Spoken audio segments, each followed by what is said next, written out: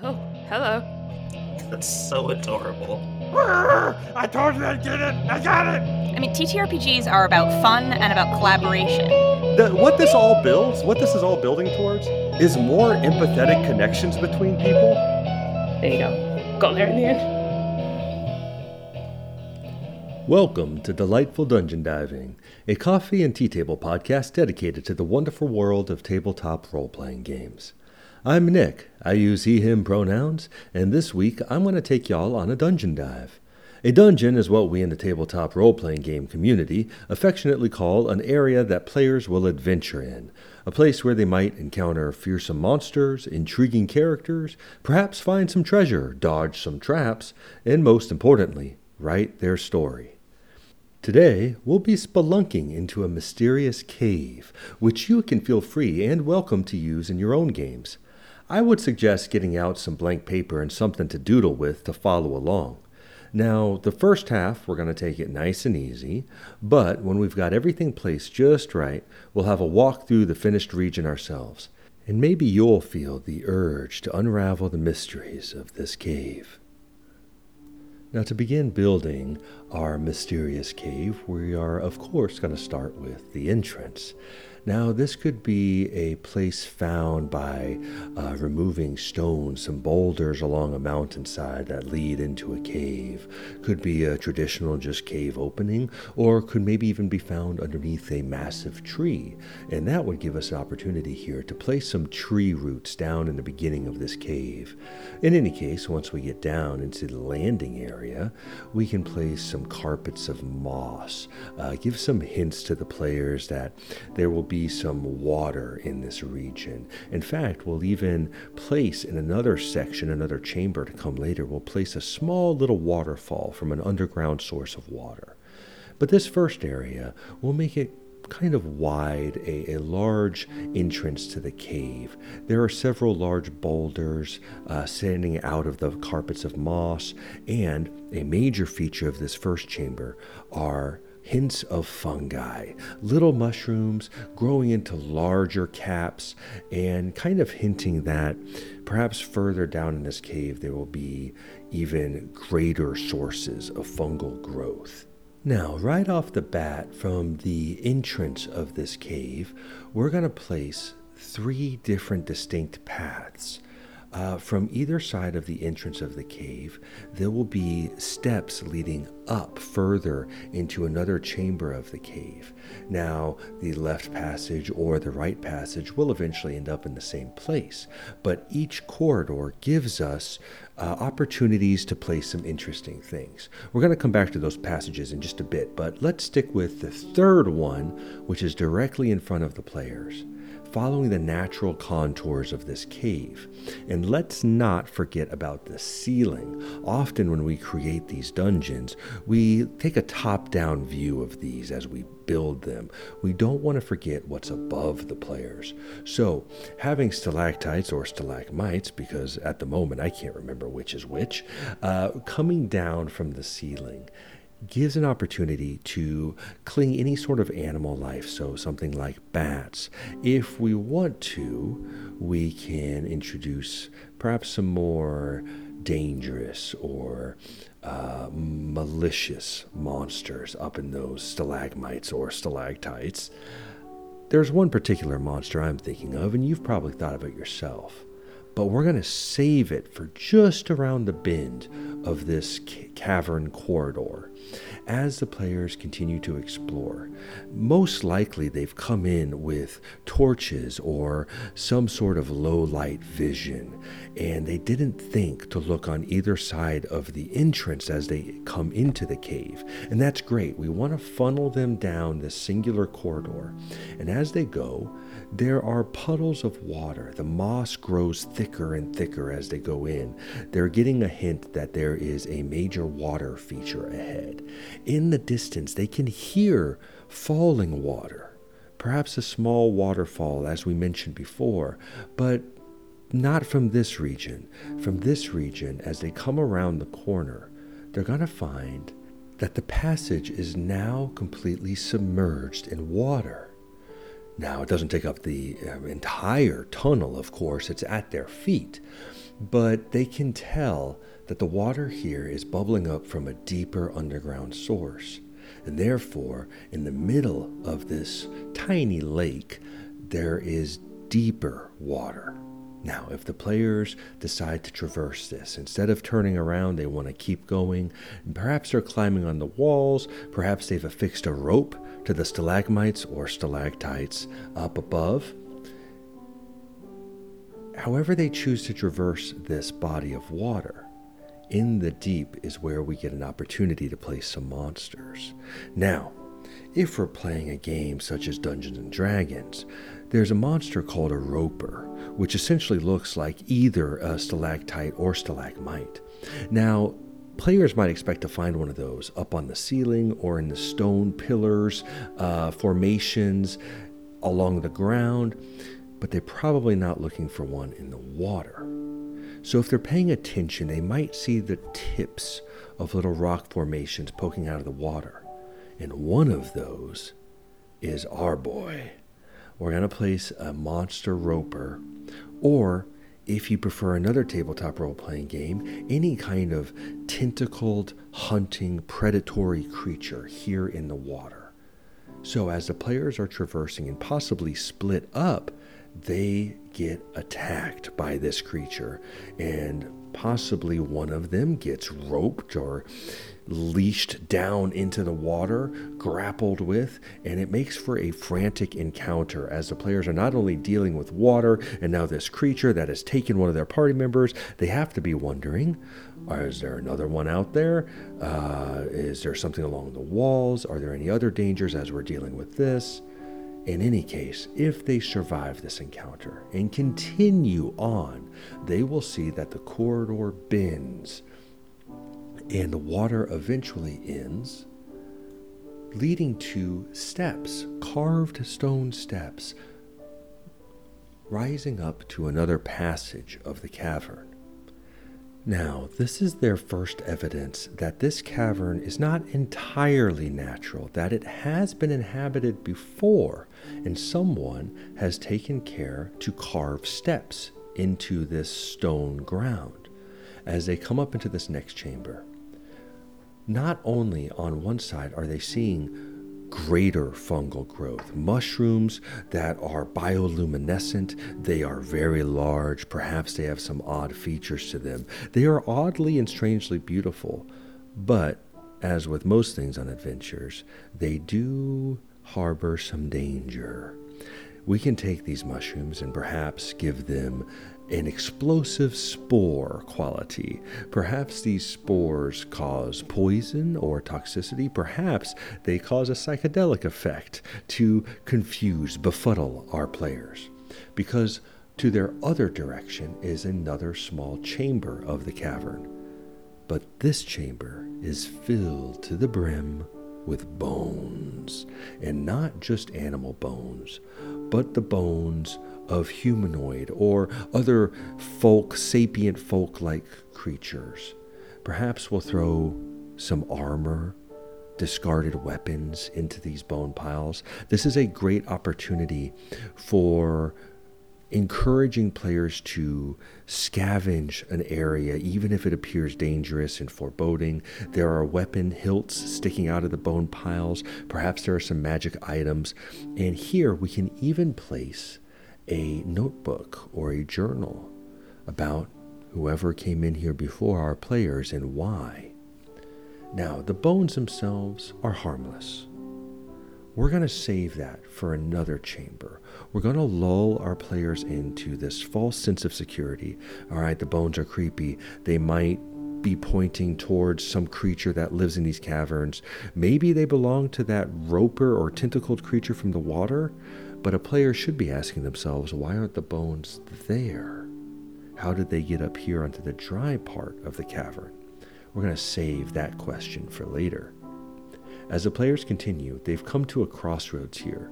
On one side, the bone chamber. On the other, the bioluminescent mushrooms. If they continue past the mushrooms and all the dangers those present, they'll find another chamber. Down here, yet another chamber of bones.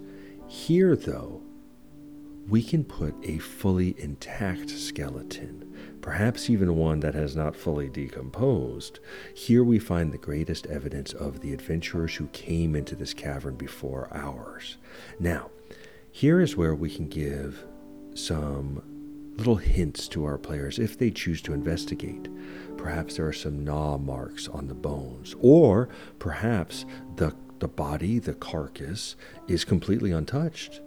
Perhaps this skeleton is not a skeleton at all, but the fully petrified body of a previous adventurer. Now we can place a monster such as a basilisk, something that turns its victims into stone and saves them for later. Here would be a great opportunity if anyone in the party has the ability to remove a stone skin-like curse or a petrify curse. You now have a NPC, non-playable character, to deliver some story elements and reveal to the players what's actually happening in this cave. Now, beyond this chamber, the players will find a corridor that leads back to those original 2 passages that they might have overlooked at the entrance of the cave. They can see an alternative route that would have led them away from that body of water and our predatory submerged creature. Above that passage, we leave some deep claw marks in the ground. There is something else in this cavern other than the creature in the water. There is something vying for control of this space and apparently collecting bones in far corners of the cave. Now, beyond these deep scratches, we find another body of water, but this one is where our waterfall is located.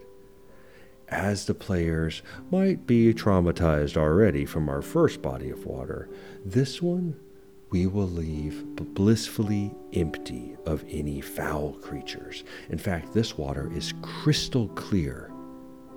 And, as we say, we can even line crystals, mineral deposits, along the bottom, along the floor of this water.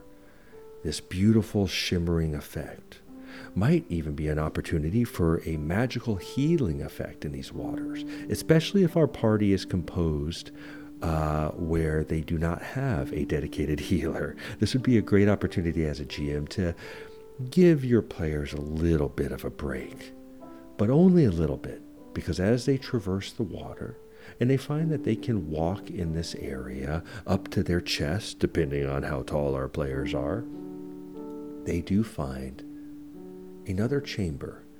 Yes, there are more bones here, but there is also the thick, exposed roots of a tree, a very large tree. In fact, the trunk of this tree is even here in this chamber and rises up into the ceiling. Whatever that tree is up above ground, it must be massive. Perhaps the player saw it before coming to this cave. And here at the base of this tree, we see more bioluminescent mushrooms. It's all seemingly connected. Here we find a more complete journal or some sort of account from a previous adventurer. This tree could also have magical effects. Perhaps this tree is the source of those magical healing effects, not the crystals. And removing some of the bark of this tree, taking just a bit of it, might provide some magical bonus. Now, if the players take too much, the tree may die, especially down here at its roots. Coming out of the water and from that last chamber, we enter into another large area. There's a central pillar that divides these passages, and we see more deep claw marks in the ground. The players are getting close. Our land-dwelling beast of this cavern is close. Up ahead, we see the largest collections of bones yet, but we also see other refuse built into a nest of sorts. Now, this would be a good opportunity for something like an owl bear, but any monster that may make its home underground. This is its central lair, its resting area. Now, do the players find the monster there? Do they surprise it? Is the monster lying in wait? That's up to you, dear Game Master. For some suggestions, as I mentioned, the owlbear is nice. A basilisk would make sense, finding our petrified NPC earlier. A vicious troll would also be a grand adversary in a situation such as this. Playing in an underground space gives us an opportunity with the monster's voice to be echoing off the walls. Perhaps the monster is blind and uses echolocation, and our players must take extra care where they place their steps. Whatever the case may be, here with this cavern, we've given our players a tight and focused area to explore. There are corridors that will shuffle them along. However, if they're paying attention, they do have the opportunity to explore alternate paths.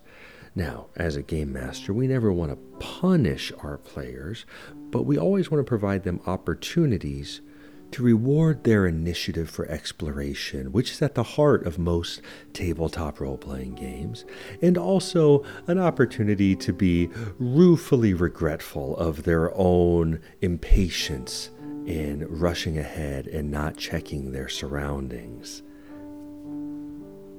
However we decide to lay this cavern out, a key to the exploration factor is wherever our players begin at the entrance, wherever they go from that entrance, all of the little features grow. A small puddle or even a drip at the entrance then turns into a large underground body of water, perhaps fed from a river above, a lake, or an aquifer below. Our moss grows larger and larger the closer it gets to this body of water.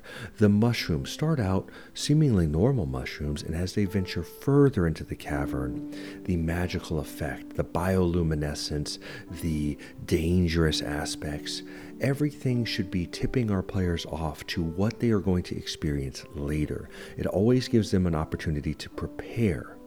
Now, as far as the monsters are concerned, small scratches in the beginning, perhaps clicking noises in the distance, perhaps an odd rumble or intake of breath that they may at first take for the wind coming through some small crack in the ground, but is in fact the breathing of the creature. As a game master, when designing a dungeon, it's always good to lay little tiny hints for later payoff. Gives the opportunity for the players to prepare, but also a very fun moment when they realize what they overlooked. Now, I think we have our cavern set. We're going to dive into this one ourselves as adventurers and see what it might feel like to explore this mysterious cave. So come along and don't forget your bewitching beverage and splendid snack, because every adventurer needs their calories and coziness. The entrance to the cavern is wide enough to accommodate all of us.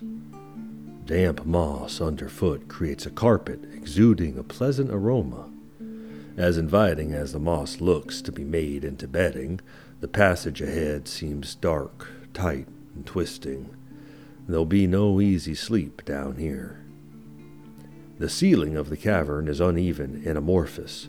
Stalactites, or stalagmites, none one of us can ever remember which is which, reach down from that shadowed dome as if to scrape our heads as we pass. No doubt there are bat roosts up there, unless, of course, there's something bigger, something with meat in its diet. We keep as wide a berth as possible from both stalagmite and stalactite, having some knowledge of camouflaged predators found in caves. Perhaps we should have been more wary of the water. It laps at our boots as it spreads from some underground source. We'll need to traverse it if we want to continue forward. The more dexterous of us take to the walls. There's even talk of lassoing a rock perch and swinging across. In the end, though, swimming seems to be the way to go. Seemed to be, but as we find out, in actuality a terrible decision. We deal with the beast by proving we are not an easy meal, but it is still a close thing. Wringing the water from our clothes and equipment, we find carved steps awaiting us. Interesting. This place must have been inhabited by industrious creatures, perhaps folk like us. The passage ahead widens and is illuminated by bioluminescent fungus. The mushroom stalks are taller here, the caps wider, some even rising above our heads. One should always use caution around fungus, as we are reminded when one of us gets too close and the mushroom expels a cloud of discombobulating spores. After some confusing length of time, our senses return to calibration, and we're faced with the chamber of this cavern filled with bones. There are weapons in that pile, and perhaps a shield as well. Someone finds a notebook, but the language is one none of us understands. There's even a statue of a warrior, lying up against the cave wall. There's talk of petrification, but none of us have the ability to reverse such a condition. Pity that. Might have been an interesting conversation. Moving further in, we find twin passages leading back to the entrance. We curse ourselves for not investigating the area more thoroughly. We could have avoided that dark water filled with teeth and tentacles. Beyond this area, we find the waterfall. Unlike the first body of water, this seems to come from above. The water is clear and illuminated by mineral crystals growing along the bottom. Dipping into this water, we find our hurts and pains stripped away. The water has healing properties. There are tree roots submerged in the water here, and they lead to a massive trunk growing straight through the rock into the world above. Perhaps it is a tree that holds the healing properties. We take a small shaving of bark for study later, and thank this mysterious tree for its blessing, just in case. From here, we can see a final passage. The cave rounds out up ahead, and amongst the bones littering this corner, such as before, we also spy gathered moss and branches and mud.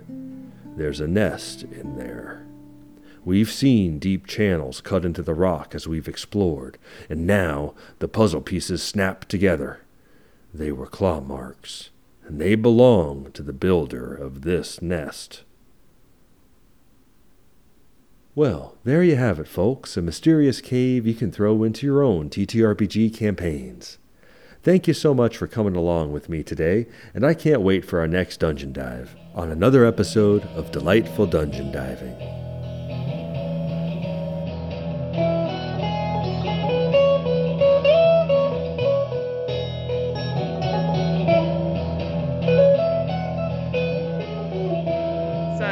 I'm fucking up for everyone here, so no one else has to.